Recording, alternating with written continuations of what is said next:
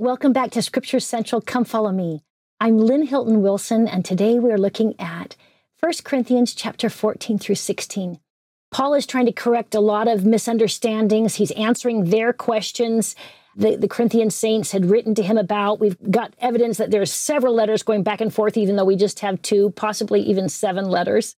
But in these misunderstandings, we get some of the most beautiful chapters in all of Scripture. In fact, I think the message of the resurrection is more beautiful in these chapters than in any other text of the New Testament epistles.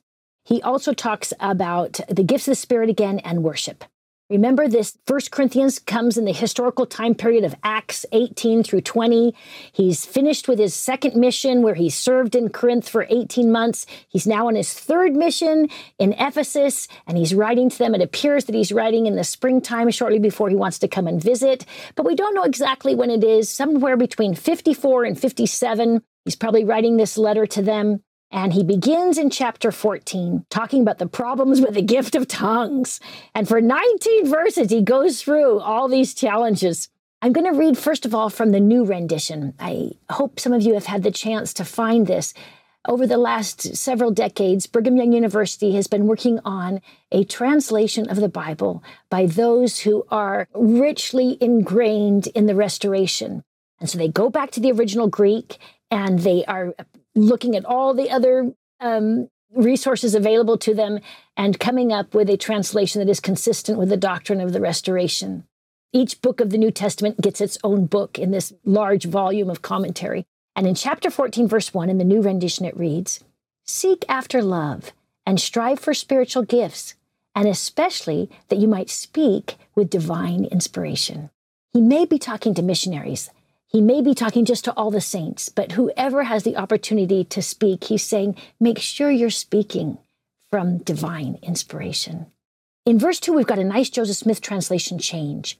He says, "For he that speaketh in another tongue," the word unknown is crossed out because all languages are known to God, "speaketh not unto men, but unto God."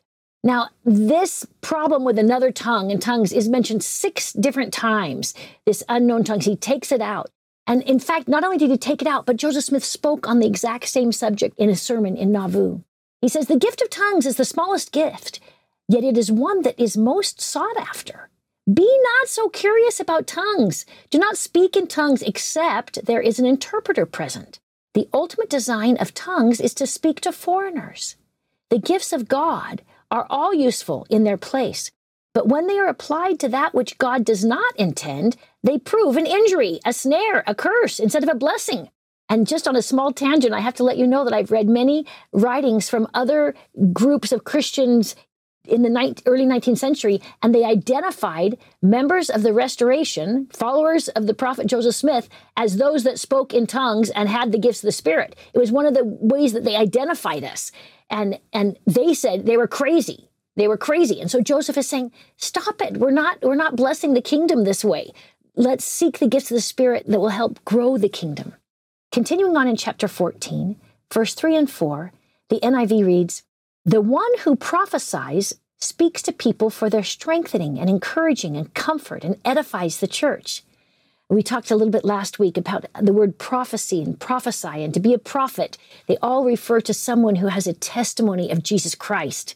You can read more about that in the book of Revelation, chapter 19, verse 10. But I appreciate the fact that this whole section is for men and women. And even though the King James says, "Now, brethren," in verse 6, if you read the NIV or others, you'll see that it's brothers and sisters or disciples of Christ or anyone. So make sure you keep this open mind, that this is for our young men and our young women and our children. It doesn't matter your age or your gender. It matters the level of your faith. And he continues on in chapter 14. "If I come unto you speaking with tongues, what shall it profit you? For if the trumpet gives an uncertain sound, who shall prepare himself for battle?" This is the time of the Roman Empire when the battle cry was well known, and the Roman soldiers were occupying most every city. And so the trumpet call would tell the soldiers what to do. Before loudspeakers, trumpets were used to communicate a lot of things. Verse 12 continues on. "As ye are zealous of the spiritual gifts, seek that ye may excel in edifying the church." So he's addressing their problems, remember, and he is now answering their questions. And he says, I'm glad that you're zealous, but let's make sure that you're edifying, that you're doing things to build the kingdom. Continuing on in verse 15 and 16, also again in the NIV, I will pray with my spirit, but I will also pray with my understanding. I will sing with my spirit, but I will also sing with my understanding. Otherwise, and then skipping down a little bit to 16, how can someone else say amen? Paul is trying to unify the church. There's a lot of divisions in their worship. They have a lot of disunity, and it sounds to me like a lot of people are speaking at the same times in languages that no one can understand. Their worship services were not a spiritual feast at this time, according to this letter, as I'm reading some of the challenges that are there. He continues on in verse 22, again in the NIV. Tongues, then, are a sign, not for believers, but for unbelievers. Prophecy, however, is not for unbelievers, but for believers. And that is the gift of the testimony of Jesus Christ, that we can testify, that we can prophesy that Jesus is the promised Messiah, that he is our Savior and Redeemer. Continuing on to verse 26, and skipping down all the way to verse 33 in the NIV, he starts out, brothers and sisters, everything must be done so that the church may be built up. Speak one at a time. For God is not a God of disorder, but of peace. I think once Paul left after 18 months, different leaders would come in and different people would do things. And I feel like they didn't have a lot of continuity. And Paul is hearing about these things from Chloe and other people who have come to visit him. And he is very concerned. This is probably not his first letter. In fact, we're told he already had earlier letters. So they've been going back and forth, and he's addressing these very fundamental issues of reverence during worship. In verse 31, he talks about the need for order. He says, for we may all prophesy one by one, that all may learn and all may be comforted. This idea of being comforted by the Spirit is beautiful, because sometimes the word comfort is the word Spirit. They use it interchangeably, sometimes in the New Testament. It has beautiful implications. Right in the middle of this discussion on the gifts of the Spirit, the text seems to be ransacked. And we get two very strange verses that contradict about 23 verses that Paul says elsewhere. These two verses do not fit in. In fact, if you take them out, it flows better. And they talk about women's worship in public. So not only is Paul trying to address their misunderstandings, I will now try to address the misunderstanding of these two verses, because this is a strange one. Joseph Smith gave us a translation change, which is very helpful. It doesn't solve all the problems, but it's very helpful. He's reading this thing that says women aren't supposed to speak in church. He says, no. In verse 34, he says, let your women keep silent in the churches, for it is not permitted for them to rule in the church. And then he crosses out, they are commanded to be under obedience. And he says, they should be under obedience as it says in the law. And if they want to learn anything, let them go home and learn from their husbands, for it's a shame for a woman to rule in the church. So Joseph Smith goes back to the theme that Paul's been discussing, authority and order. However, Joseph did not ever go back to the original Greek. He did not cut these verses out.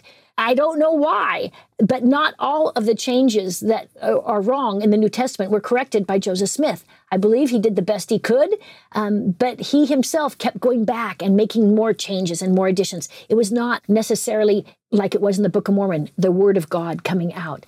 So if we are assuming that if Joseph didn't change it, then it's correct, I think we don't understand what the Joseph Smith translation actually is. Remember, the most dramatic changes in the Joseph Smith translation are those first 24 chapters in Genesis. And everything else is a lot lighter touch. As I mentioned before, I like reading other translations. And in these verses, 14 through 35, I appreciate John W. Welch's translation here in Charting the New Testament. Instead of saying women should keep silent, like the KJV, it reads, women should be reverent. And instead of saying women should not speak, as the KJV, it says women should not chatter, or women should be supportive. They're wonderful other words that can add to the worship service and help us see that the women are participating. This idea of them keeping silent contradicts what he's just said about the gifts of the Spirit and about women praying and prophesying in chapter 11. And I can keep going back every chapter. He's mentioned something about female participation. In fact, I've got some of them written out here. You can all prophesy. That was just 2 verses back in chapter 14, verse 31. And in 39, he goes on and says, sisters, be eager to prophesy and do not forbid speaking in tongues. That's in another translation.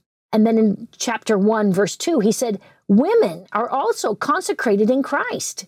And in chapter 11, remember, he said that women were going to be praying and prophesying in public worship. That's verse 5. In chapter 12, in verse 1, women were to exercise the gifts of the Spirit. That's repeated in verse 6 and 7 and 11 of all of chapter 12. And also in chapter 12, do you remember in verse 13 and 14, he talked about women being baptized with the Spirit. And then verse 11 of chapter 1, he talks about Chloe is this female trusted source who is giving authentic information to Paul. I have a few other lists of many, many other verses where Paul is allowing women to speak. Their voices are heard. They are acting as witnesses. In fact, in the letter of 1 Corinthians, there are 5 different verses specifically that say women are to speak in church meetings, whether they're prophesying or preaching or praying.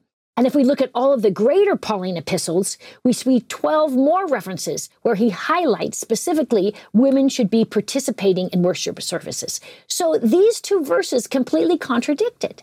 It is also inconsistent with Jesus' example. Jesus called women to speak all the time. In fact, remember at the tomb, the angels came and told the women, go tell the apostles, I want you to testify and witness to the leaders of the church. It is completely inconsistent with what Christ taught and what is taught in the Restoration. Jesus not only called women as witnesses, but they traveled with him. He had them testifying with him. It's totally out of context. Almost every biblical scholar I've read on these verses outside of the church and inside of the church have said it's disruptive. There's something wrong here. And in fact, in some Greek texts, they took the 2 verses out and stuck them at the end because they didn't seem to fit, so they put them out of order. In the 4th century text, we can see these being moved around. In addition to all these things, like it doesn't flow and it doesn't fit, it's not consistent with Paul's and Jesus's other teachings, we also see that these teachings are part of the heresies. They come out of the Judaic Pharisaic ideas. There's a heretical Christian view in the 1st and 2nd century that taught these same things. So I finally went back and looked at the early Greek sources. Now remember, the King James is not taken, that's the Textus Receptus. It's not one of the earliest versions, although it's a very good, accurate one. But I like more the Ephesus Greek, the text that was kept in Ephesus. I go back there, and these verses are not included. This was quite startling to me. They aren't even there. I think it's a later addition. We also see in the Restoration that the prophet Joseph Smith restored just the opposite. In fact, in section 25, verse 7, he calls Emma, and he says, Emma, you're to be ordained, which we refer to as that the women will be called and set apart. And he says, Emma, I want you to be ordained to expound the scriptures, to exhort the church, according as it shall be given thee by, he's referring to God's Spirit. I also see in the Restoration, in addition to these wonderful verses that given very early in the Restoration, that Emma had the responsibility to teach and testify. I also see the restoration of Eve as a good woman. That's starting in the Book of Mormon, a complete change on the history of the world. We also have the restoration that there is actually a mother in heaven. We also have the restoration of the temple ordinances for all, that women can act in the highest order of the priesthood in their relationships in temple ordinances, and that all the powers and authority of the priesthood and blessings of the priesthood can be shared in relationships for endowed sisters. This is a powerful change, not only in the 19th century, but in the early ancient church as well. And I don't think that Paul's verses there need to be a concern to us. I think they're inaccurate. Chapter 14 continues on in verse 36 with the gifts of the Spirit, right where we left before. And he says, did the word of the Lord originate with you, or are you the only ones who have received it? If you go from verse 32, you can see what he's talking about, and then just skip down to verse 36. That's what I just read in the BSB translation, where he's saying, the gifts of the Spirit are for everyone. We all need them. And then in verse 37, he concludes here in the NIV on the gifts of the Spirit. If anyone thinks that they are a prophet or otherwise gifted by the Spirit, let them acknowledge that what I am writing to you is the Lord's commandment. My brothers and sisters, be eager to prophesy, and do not forbid speaking in tongues, but everything should be done in a fitting and orderly manner. So it's very consistent from there on. Now, perhaps there were some women who were trying to usurp authority, as Joseph Smith said, and perhaps the gift of tongues were women all speaking at the same time. Perhaps there was a reason why those verses were there. I don't know. All I know is it's not consistent with our living prophet and the restoration. And next we come to chapter 15, which is the best chapter in all the epistles on the resurrection of Jesus Christ. We start out in chapter 15, verse 1 through 11, speaking of Christ's resurrection, and then the resurrection of the dead, verses 12 through 28, and then the resurrection of the body, verses 35 to 39, and the heavenly kingdoms, verses 40 to 55.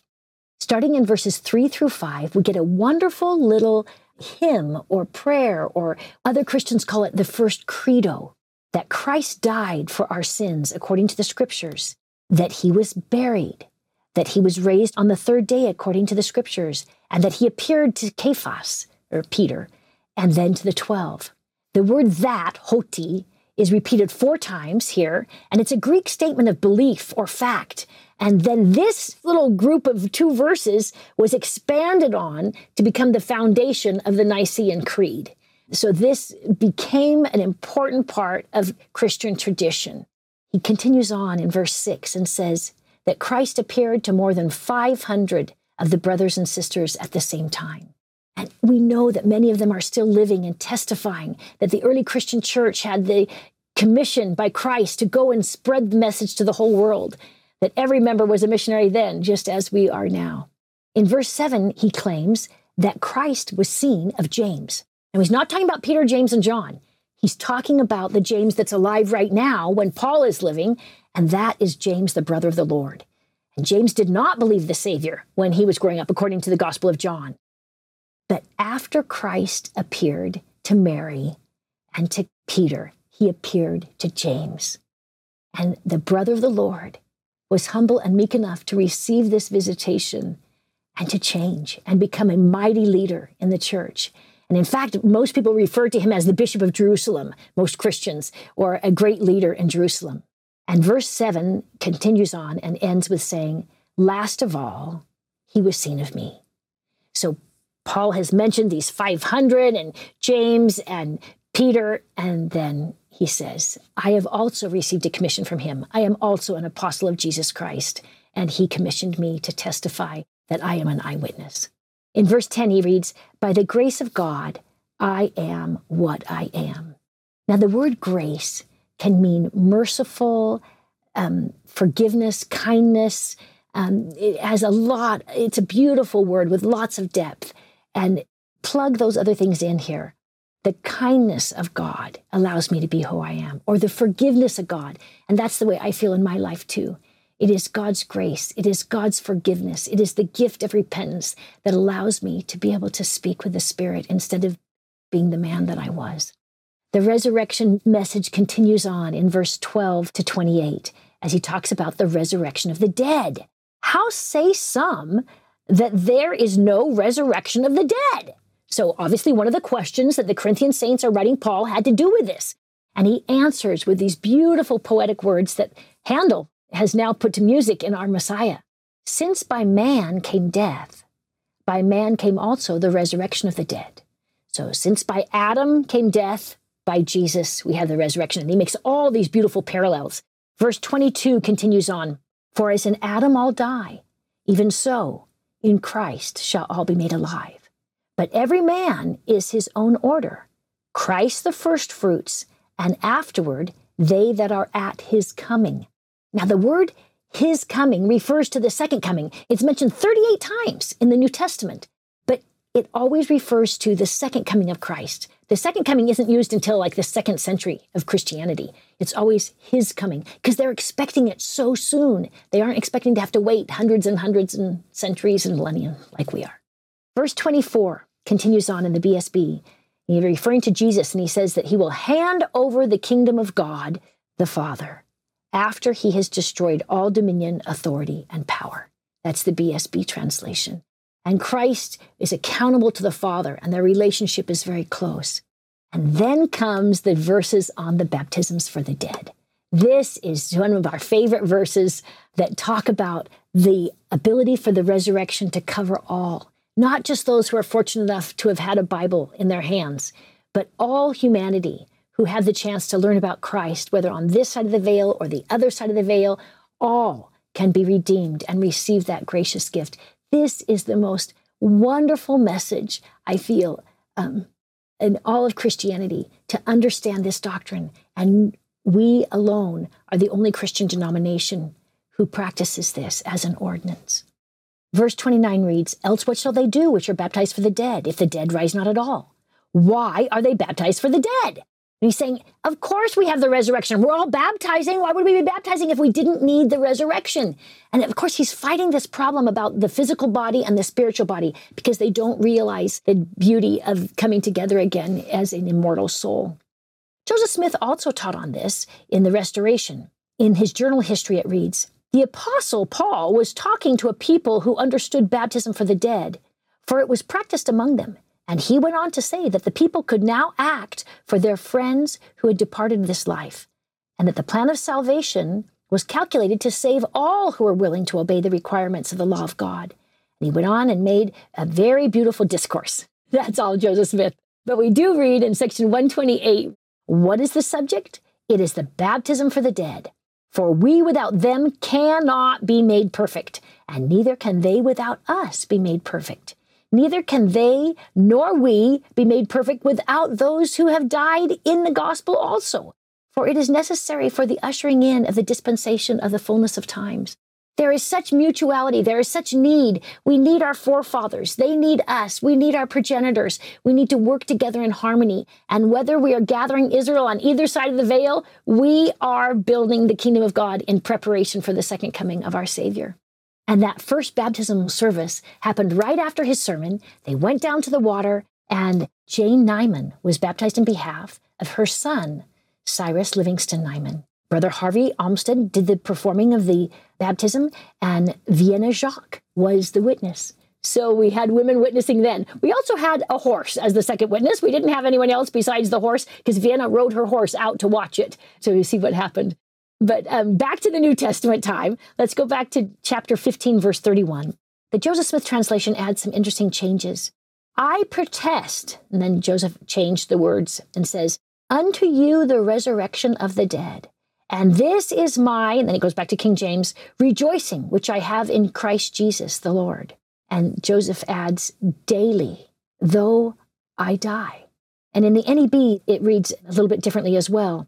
"I swear in my pride in you, my brothers, for in Christ Jesus our Lord, I am proud of you." So very different meanings to many of these verses, depending on your translation. I feel like the best translation is the translation of the Spirit. So I encourage you again to pray as you read and study these verses. Continuing on to chapter 15, verse 32, he says an interesting word here. He says he fought with wild beasts. Now, Paul's a Roman citizen. He's not going to be in an amphitheater fighting with wild beasts. The Strong's Concordance tells us of the Greek of these words means that he's exposed to fierce hostility. I think that's exactly what happened. And he continues on and talks about the fierce hostility is often bad company. Verse 33 of the NIV reads, "Bad company corrupts good character." And he's quoting here one of these old Greek comedies. It's sort of like me quoting Shakespeare, to be or not to be. He's quoting that bad company corrupts. These people would have known this. Paul is so well read. He knows his Old Testament, he knows his Greek classics. It's terrific. He continues on with the last part about the resurrection in verses 35 to 39. "But someone will ask, how are the dead raised? And with what kind of body will they come?" That's the BSB translation of verse 35. And then he moves on to talk about the kingdoms of glory. And he refers to the celestial and the terrestrial.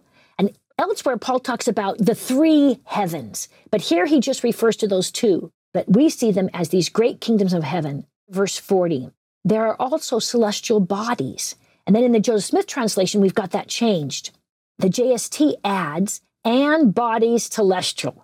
And then going back to the King James, "But the glory of the celestial is one," and the Joseph Smith crosses it out and says the terrestrial and the telestial another. He keeps adding in the third one. Paul later talks about three heavens, but right here we've just got these two in the King James translation. It's not until Joseph adds in the third. I love the parallel ways that Paul writes. And looking at verse 42, he says, the resurrection of the dead, and skipping ahead a little bit, is sown in corruption, but it is raised in incorruption. It is sown in weakness. It is raised in power.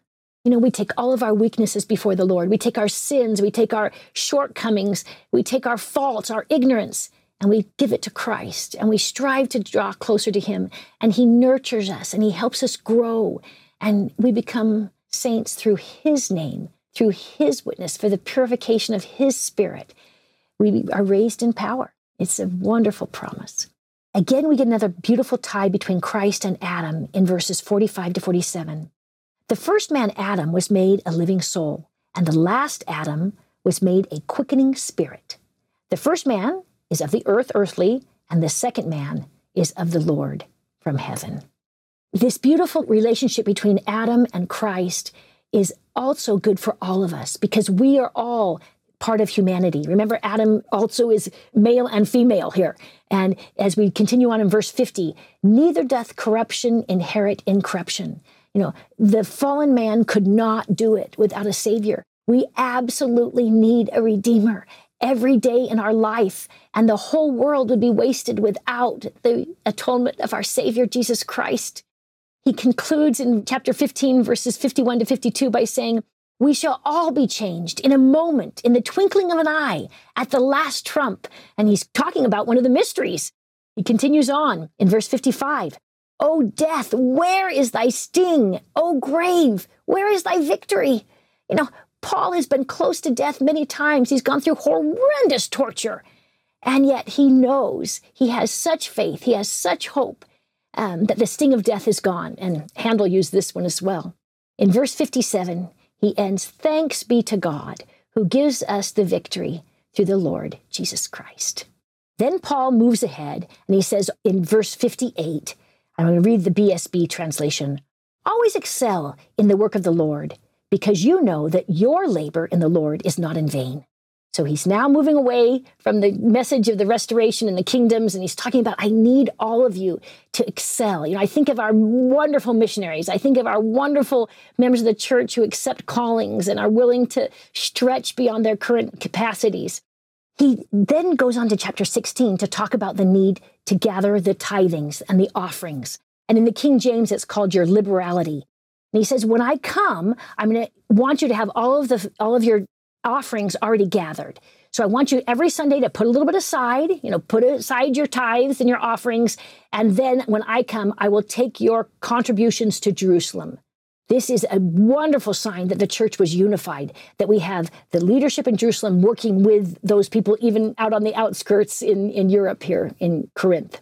Paul also tells them in verses 5 through 9 that he's going to come and visit. He wants to spend the winter there in Corinth, and he hopes to travel soon. It says in the new rendition, I will come to you. I do not want to just see you in passing. I hope to spend some time without, if the Lord should permit. We read about this also in Acts chapter 20. Chapter 16, verse 10 through 12 says, I can't come yet, though, so I'm sending you Timothy. And he says in verse 10, when Timothy comes, skipping down a little bit, he is carrying on the work of the Lord, just as I am. So he's saying, please accept him as if you were accepting me. And then down to verse 12, and as touching our brother Apollos, I greatly desired him to come. Before he talked about the divisions with people saying, I'm of Apollos, I'm of Paul. He said, no, Apollos and I are unified in this work. I've asked him to please come, but the Lord has something else for him. He concludes this letter in chapter 16, verse 13 to 20 with his conclusion. And starting with verse 13, the NIV reads, be on your guard, stand firm in the faith, be courageous, be strong. And then he moves on to verse 14, do everything in love. And he talks about the love of the churches. He said, the churches of Asia greet you. Remember, he's in Ephesus, so that's modern-day Turkey, the western coast, but that's called Asia or Asia Minor.